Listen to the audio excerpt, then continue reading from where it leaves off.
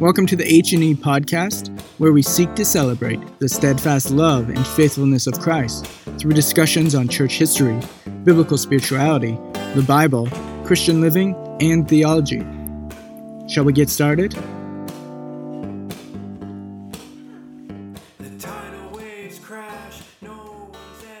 Welcome to the Hesed and Emmett podcast. I'm your host, Chance Faulkner, and today I have Dr. Stephen Weaver and Ian Clare with me. Brothers, thanks for joining me. Thanks for having us. Thank you. So why don't you guys both introduce yourself for our listeners? We don't have that many listeners, so Ian, why don't we start with you? I was going to say age before beauty, and then I hesitate now. But yeah, thanks for having me on the show. This is great. I'm glad to get to chat with you guys about, I think, what'll be some interesting subject material. Yeah, my name's Ian. I am currently assistant professor of historical theology at Colorado Christian University, which is in Lakewood, Colorado, just outside of Denver. And I'm just getting ready to go now into my fourth year of teaching here. And so I'm pretty excited about it. But before that, I was born and raised in Canada, born in Windsor, Ontario, and raised there. And then for the last 15 years before moving here, I lived in Toronto. So I did studies at Toronto Baptist Seminary, Heritage College. I did a PhD under Michael Haykin at the University of the Free State, which is actually in Bloemfontein, South Africa, where I wrote a dissertation that's just about to be published on a Canadian Baptist named Arnold Ballimore, looking at his approach to history. So we live here, my wife, Vicky, and 4 kids, Jack, Molly, Kate, and Tom. They're all 10 and under, so lots of fun. All right, and Stephen? I'm Steve Weaver. I'm a pastor in Frankfort, Kentucky, and I've been here for 12 and a half years now, and got to know Ian through our mutual friendship with Dr. Michael Haykin, and that was a tremendous blessing. And Ian and I, of course, did work together that we'll talk about in this podcast, but I have a wife, Greta, and 6 children, and they are beginning very rapidly to leave the nest. I had a daughter get married last weekend, and then a son propose to a young lady this past weekend, and then he's ready. I mean, they're ready to within weeks or months to be married. So it's going to happen really quickly. So 2 are going to leave just like that within months of each other.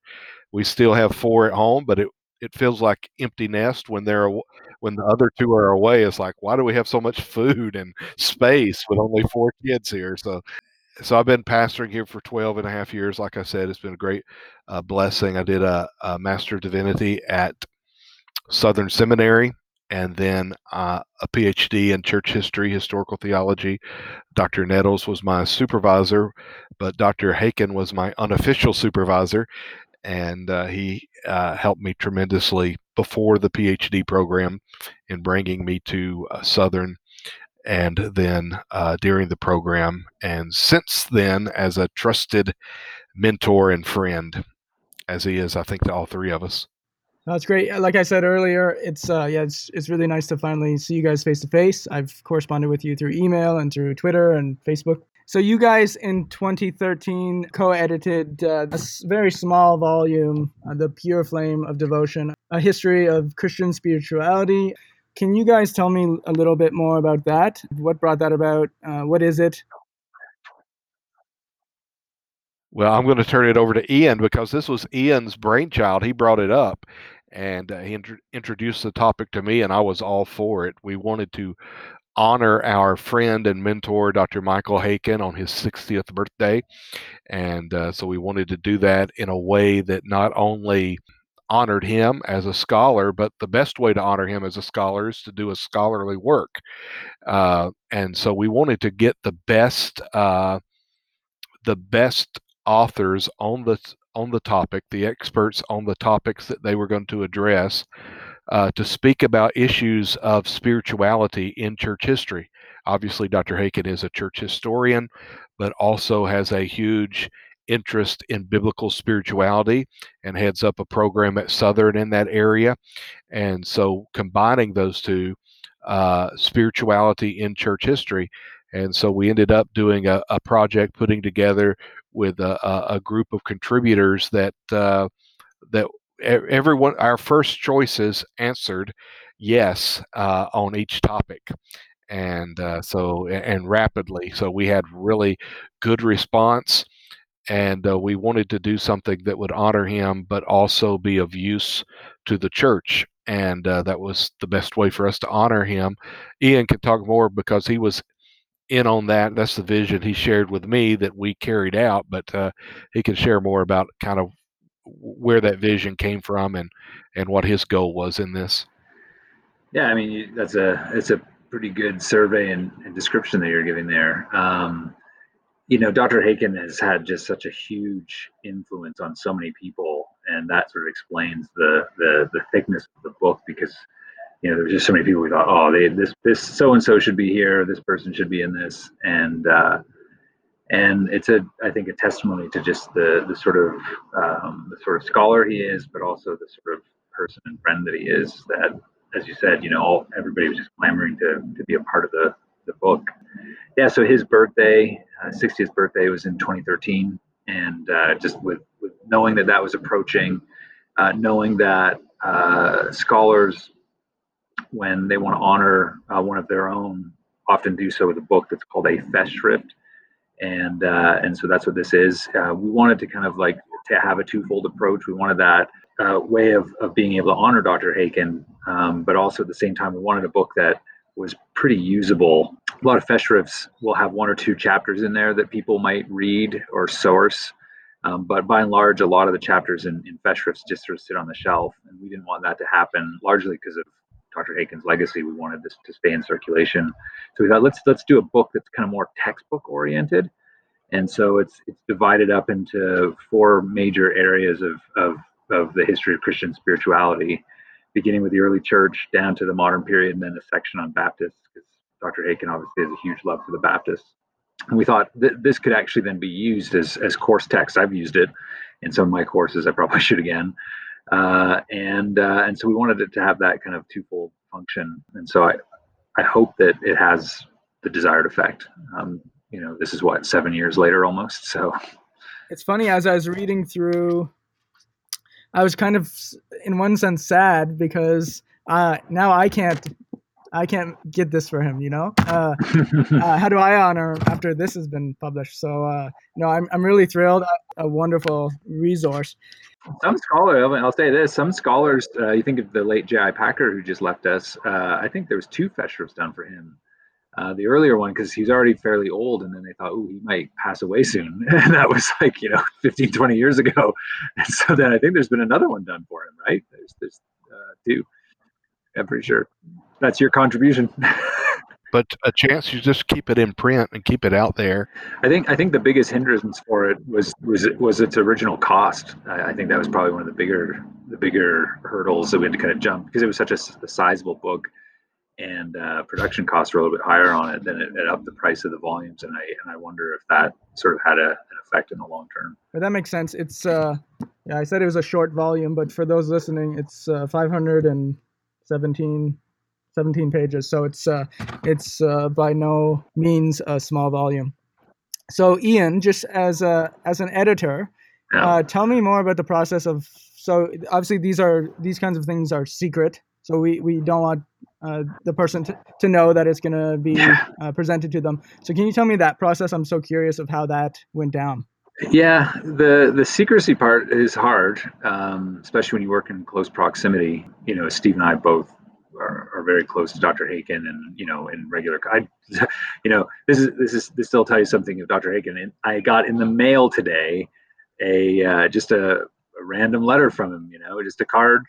He's just talking about some random stuff about my school where I teach, and and that's just him. And so you always feel like you're kind of close with him even when you're far, and so the secrecy bit was hard. The hardest part of that was actually because Steve and I co-wrote the chapter on Dr. Haken's life, And there was just some parts of it that the only way I could find out information that I needed was just to ask him.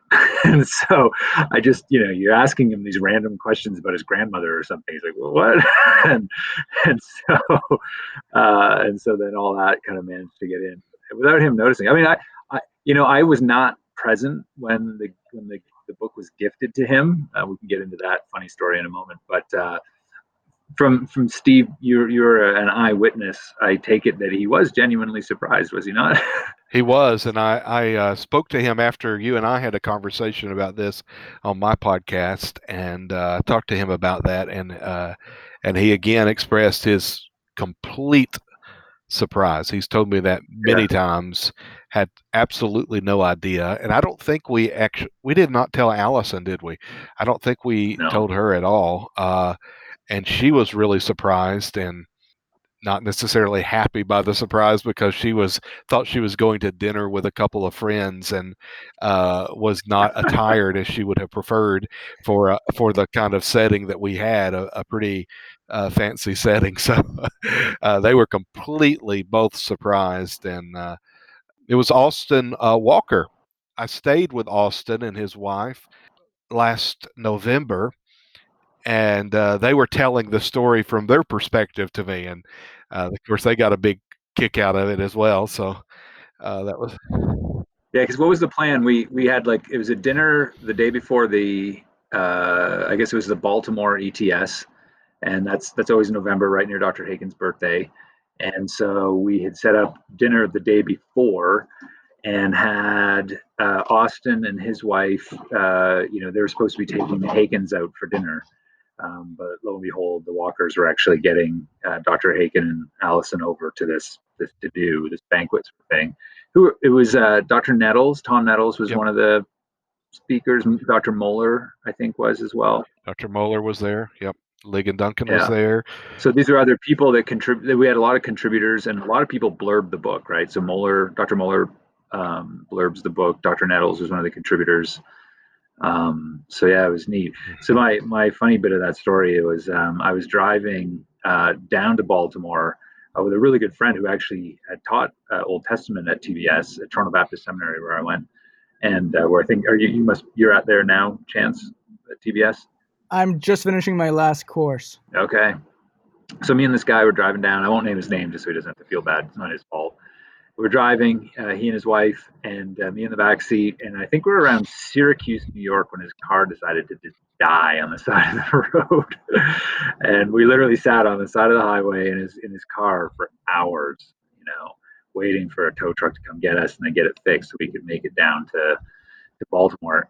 And so we utterly and entirely missed the dinner where they presented the book to him. So that was a real drag. I mean, it is what it is, but yeah, so that made it even extra memorable for me. So one thing you say in the introduction is that it's more than just a festschrift. When you talked about the aim of the book, what do you mean by that? Can you explain? Yeah, festschrift, of course, is a word that means kind of a celebration of writing, and that's a term that's typically used to honor a scholar upon some occasion, retirement or 60th, 65th birthday, some major milestone in that a person's academic career. And so we wanted to do that. We wanted this to be a celebration of writing, and we obviously presented it by surprise at a milestone birthday, his 60th. But we wanted it, like Ian described a few moments ago, we wanted it to be more than that, because oftentimes festschrifts simply get left on the shelf, disregarded, because it's just thought, well, this is some kind of a puff piece. We didn't want to do a puff piece. We wanted to do a scholarly work, again, with the best scholars we could find who had connections. Thankfully, Dr. Haken's friends are the greatest scholars in the evangelical world. So we were able to bring together those friends who also happened to be the scholars on the period that we wanted them to address, and they gave us original contributions, I think, in almost every case. One thing that you guys said in the introduction, which I found interesting and helpful and true, is when you're talking about Dr. Haken's book, so he says Mm-hmm. specifically about his rediscovering the church fathers, you say, in this book, he modeled a way for Protestants to approach ancient texts. Readers were shown how to handle representative figures from representative periods with critical appreciation and an eye to contemporary usefulness. Likewise, this volume follows a similar course. More than a festschrift, it's intended to serve as a model for students and educated laypeople for how to approach the history of Christian spirituality. That's the best way to honor Dr. Haken. Dr. Haken is, the model teacher. Yeah, he, his whole approach to the past is at once very scholarly and wide ranging, not just in terms of the subjects that he tackles, because he did his PhD in patristics, and now he's really focused on the Baptists, but he's done a lot of work on the Reformation and the Puritans, and he's even writing on aesthetics and color right now. And so, but he's also, it's a wide breadth as well. When he tackles a subject, he really understands that subject in its cultural context.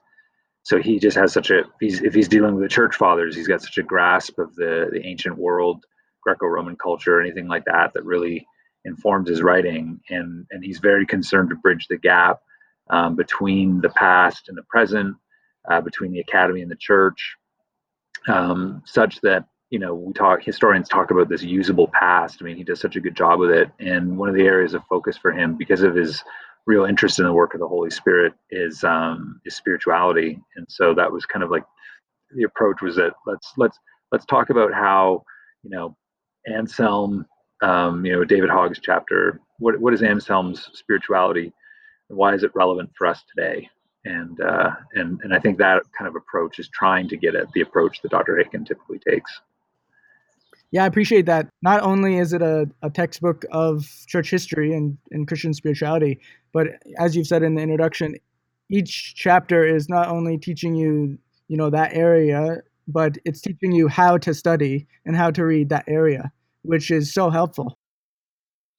And one of the things I guess I wanted to really pick your brains, because as an aspiring history guy, I get to sit down with two history guys. So really, this podcast is a selfish thing for me. So thanks for indulging me. But so for inspiring historians, or whether that be an academic historian or a professional historian, or a pastor who wants to study history, or even just a lay person, like, what kind of advice do you have for someone like us who is sort of at the beginning, doesn't really know anything, desires to grow in being a historian or a remembrancer?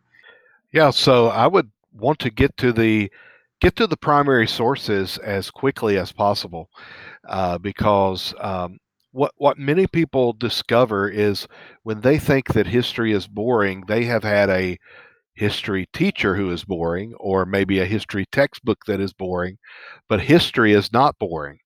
And the figures that the individuals that we study in the history of Christianity are fascinating. And the quicker that you get to what they were actually writing and dealing with, of course, it's important to have secondary sources to serve as guides, especially as you get back into some of the periods that we're less familiar with, like the patristic era, to kind of set those figures in context. But getting to those primary sources, and sometimes the best way to do that is by having trusted guides like Michael Haken, like the chapters in the book that Ian and I did, because those were scholars over a wide range of Christian history, this is a scholarly work like that has footnotes or endnotes, and those notes are available there for you to track down. I often say that I started reading, I was reading Packer and Piper and MacArthur and Sproul back when I was 19, and I was reading their books, and I started tracking down the footnotes.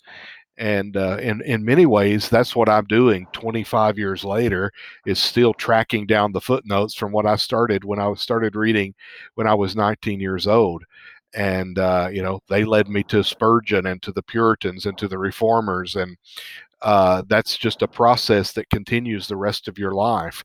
There's always another one to track down. And so I would encourage that kind of process to get to those primary sources as quickly as possible. Primary sources are huge. We so often read books that are not at all engaged with primary source material, and you just think to yourself, how do I know if what you're saying is actually true without you actually engaging in a text? It's nothing that drives me more crazy. As I was sitting there listening to Steve speak, and he mentioned the idea of how history can sometimes be boring. I hate that. The last thing is, Steve's right. The people we're writing about are fascinating. Things that they did, how they were used by God, was just incredible.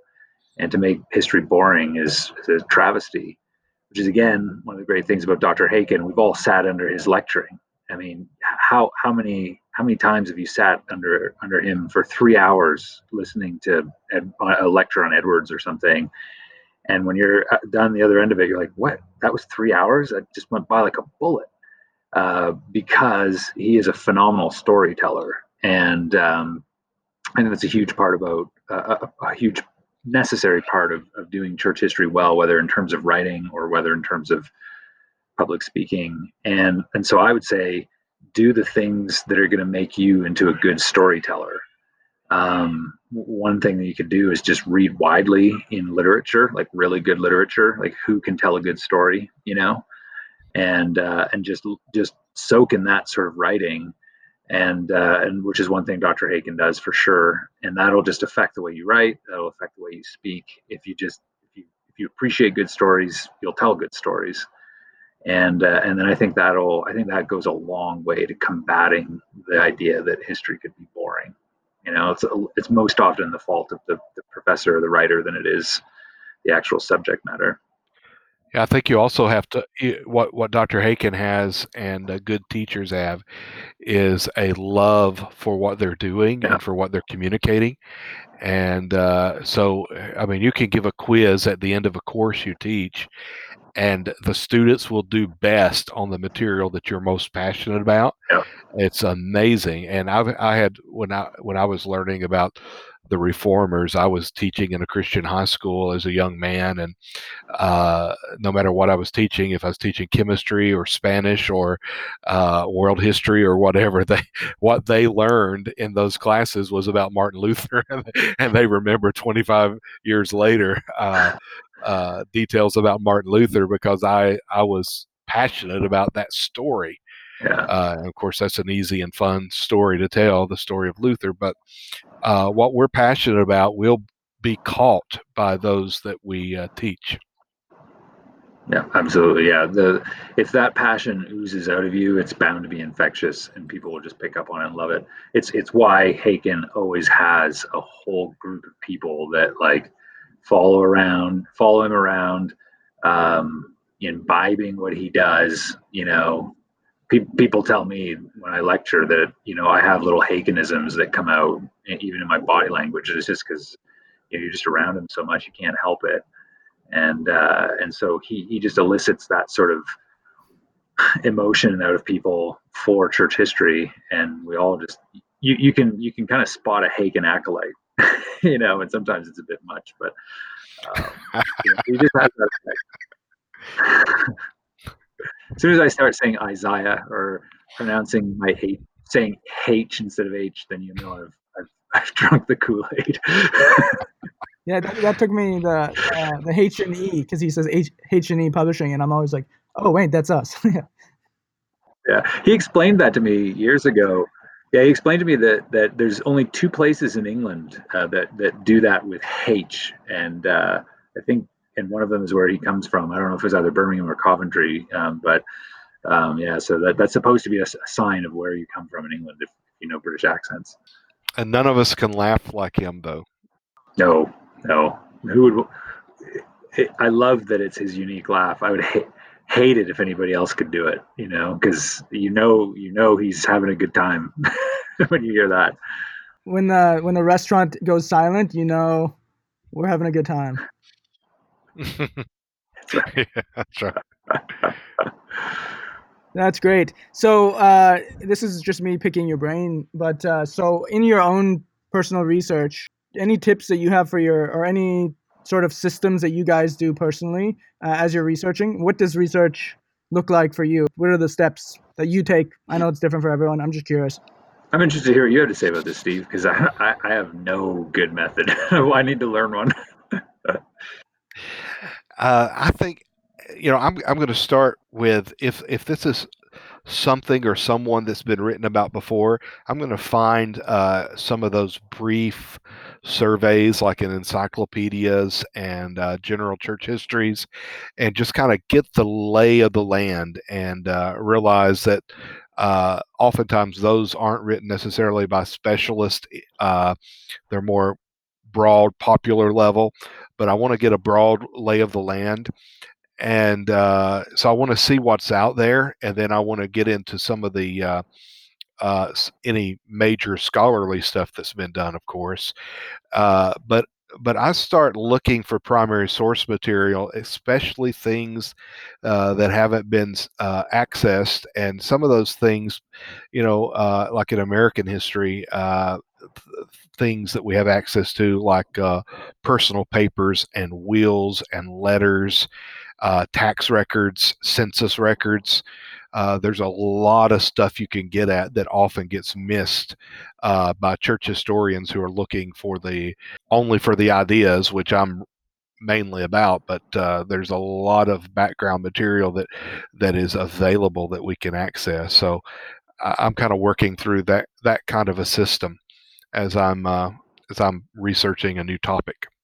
Yeah, I guess for me, as I'm thinking about it, it all depends on the topic, really, that I'll be writing on. Sometimes they're given to me. Steve and I both contributed chapters to a multi-volume set called A Noble Company, which is Baptists in America, and then they have a singular volume. The final 12th volume of this set is on Canadian Baptists, and the two figures that I wrote on, I'd never heard of them before. They're very obscure early American Baptists. One was named Otis Robinson, the other one was Archibald McClay.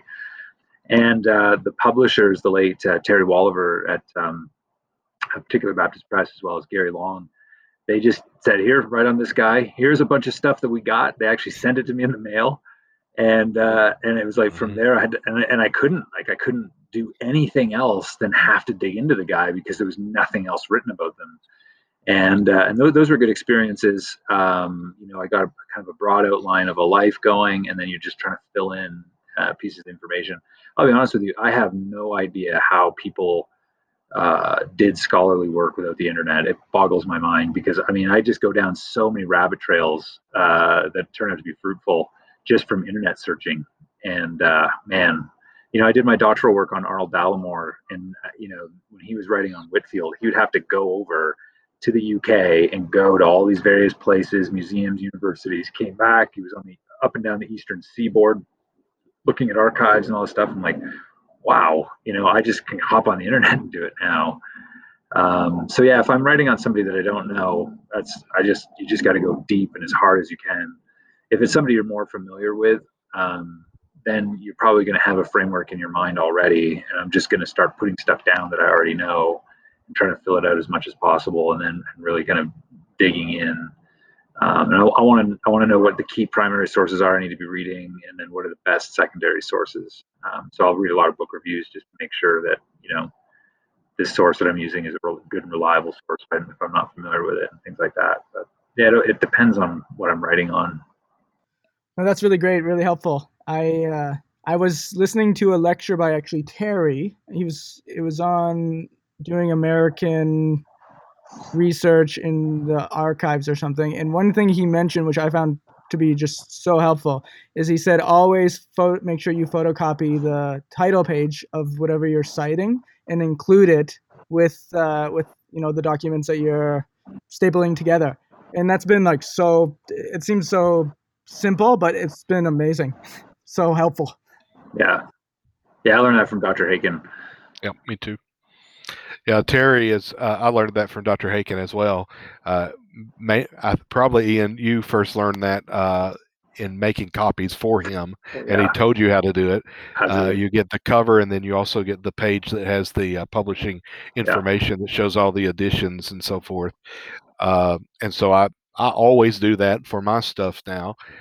Terry, I was able to attend some lectures with him where he taught on this subject, and this was a Wow. guy who was excellent. And that he is the one I learned to do the kind of genealogical type research, looking for wills, looking at census data, looking at newspapers, looking, there's so many sources that we often miss. And he's the one who taught me that. And yeah, he was a great scholar. He came over and did a lecture for us at Southern on one occasion, kind of something Dr. Haken put together. It was maybe a morning and afternoon, I can't remember, surrounding a lunch, but it was a very helpful day. So my next question is actually kind of practical. What can a pastor do to help future historians? I think for pastors, I think that with anything in your church, I think if you kind of can create an atmosphere, of anything, can create if you help create an atmosphere of evangelism in your services, then people are going to become evangelistic in your church. And if you create an atmosphere of a love for church history, then the historians are going to feel validated. Some people discover history for the first time and want to pursue it. And so to do things, just very practical things like, was an assistant pastor in Toronto at West Toronto Baptist Church, and we would give away books. We would, at the end of a service after the sermon, just ask a question about what the sermon was based on, and somebody could throw out an answer, and we'd hurl a book at them into the pews. Often church history books, using church history as sermon illustrations, doing some Sunday school lessons on church history, all those kinds of things, capitalizing on good moments like October 31st, Reformation Day, celebrating Luther, and those kinds of things, I think is really important. One thing that maybe not all your viewers would appreciate me saying, maybe you guys won't either, but I would love to see, especially for low church people, to recapture the church calendar, and maybe I think you can, we do that to a degree with Christmas and Easter, but I think if we kind of, not that we want to venerate saints or anything like that, but if you've got the feast day of Saint Augustine, maybe throw some Augustine in your sermon, some quotes reference to him, and tell people why, and those force you to have occasions where you got to speak about church history then. Yeah, I think as a pastor, I'm right before the pandemic hit, I was in the middle of a series, a 13-week Sunday school class teaching a survey of church history.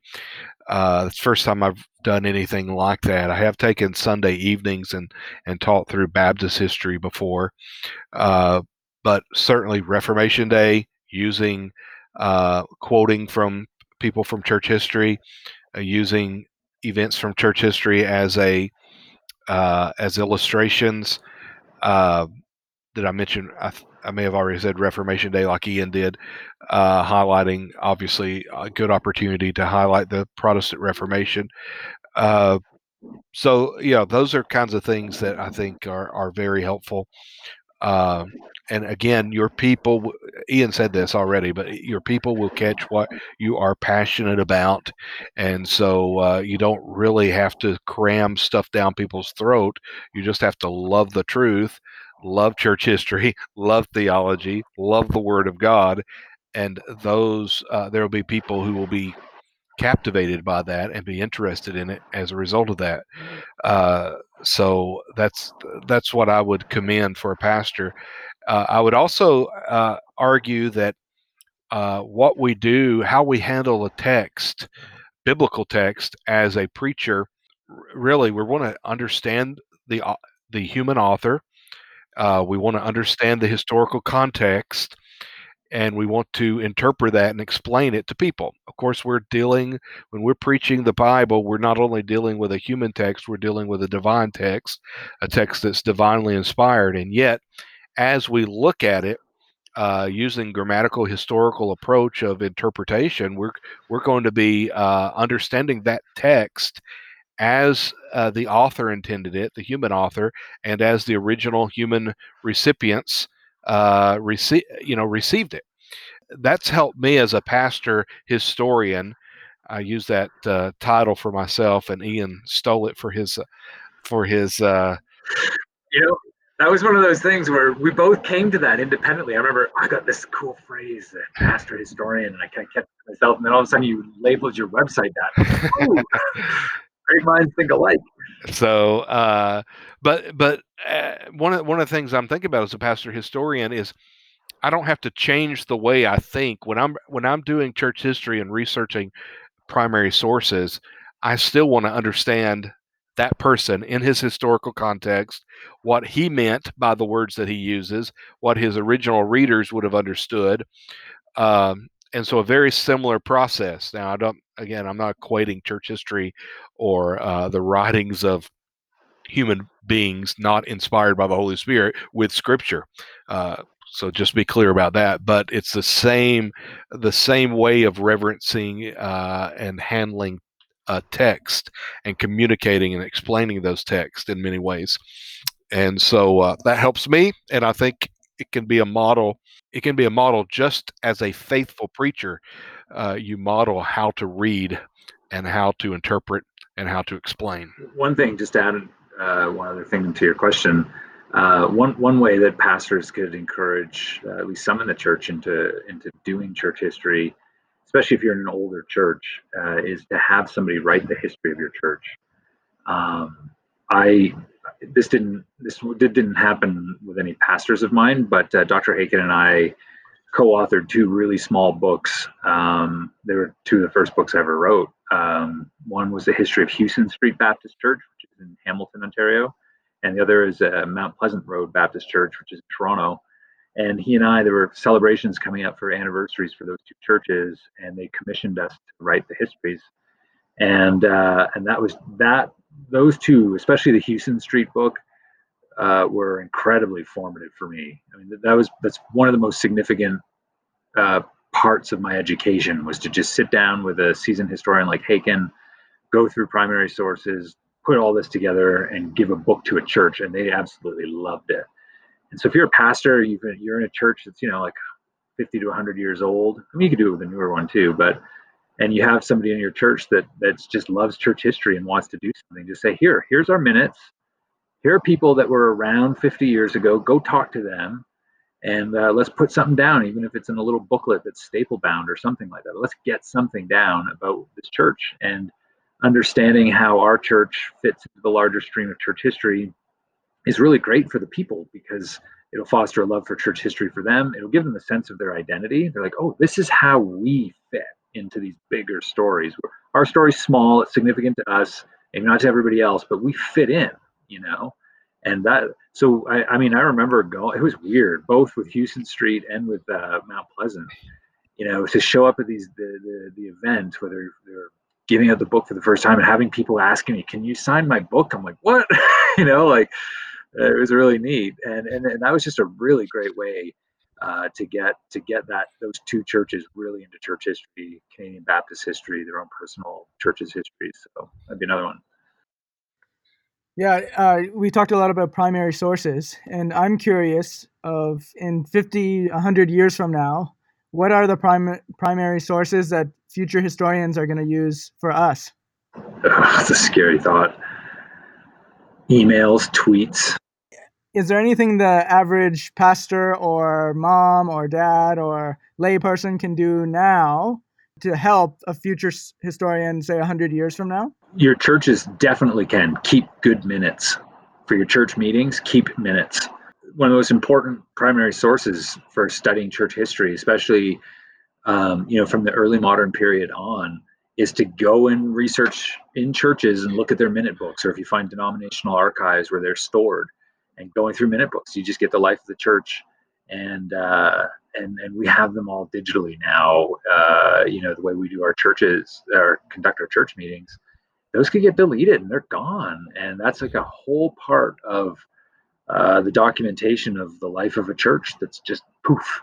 And so I think a huge thing to do is to make sure that you have very good minute keeping, and that you print them and have them stored in a minute book in an archive somewhere.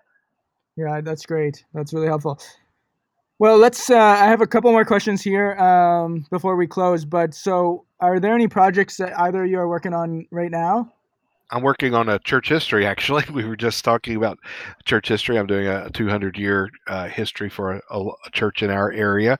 It's a significant church in Kentucky Baptist, Southern Baptist history, and Buck Run Baptist Church. So I'm working on that, as well as a couple of articles on the use of confessions of faith in Baptist history. So two different people have asked me to write on that this month, and so I'm working on that.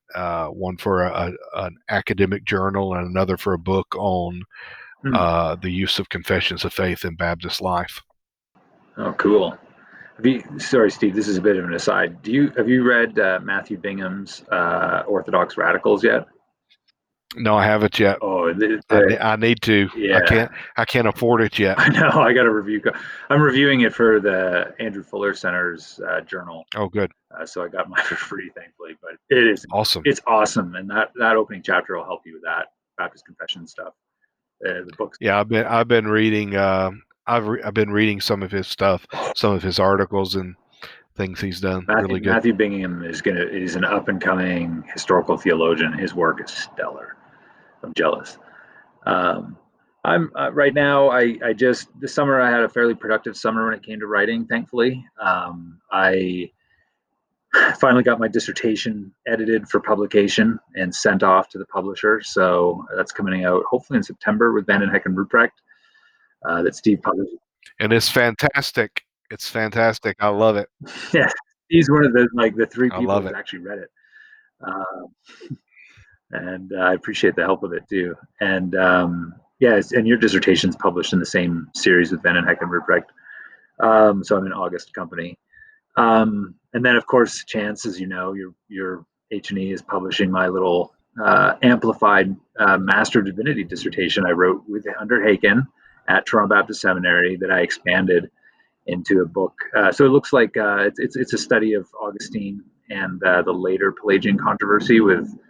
It's not really a controversy per se, but addressing the issue of the freedom of the will with some monks in North Africa, and then I kind of trace that out as to show his pastoral heart in that. So that I don't know, you know better than I do, Chance, when that one's going to come out. And then I did a chapter for Paul Wilson, who used to be the historian at Heritage, and I'm connected with Paul and those guys at the Canadian Baptist Historical Society.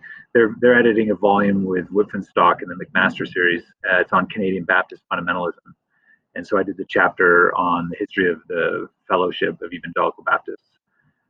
So that'll hopefully come out later this year. And I'm doing a couple doing a book review of Richard Snoddy's phenomenal little book on Ussher that he did with the Davenant Institute.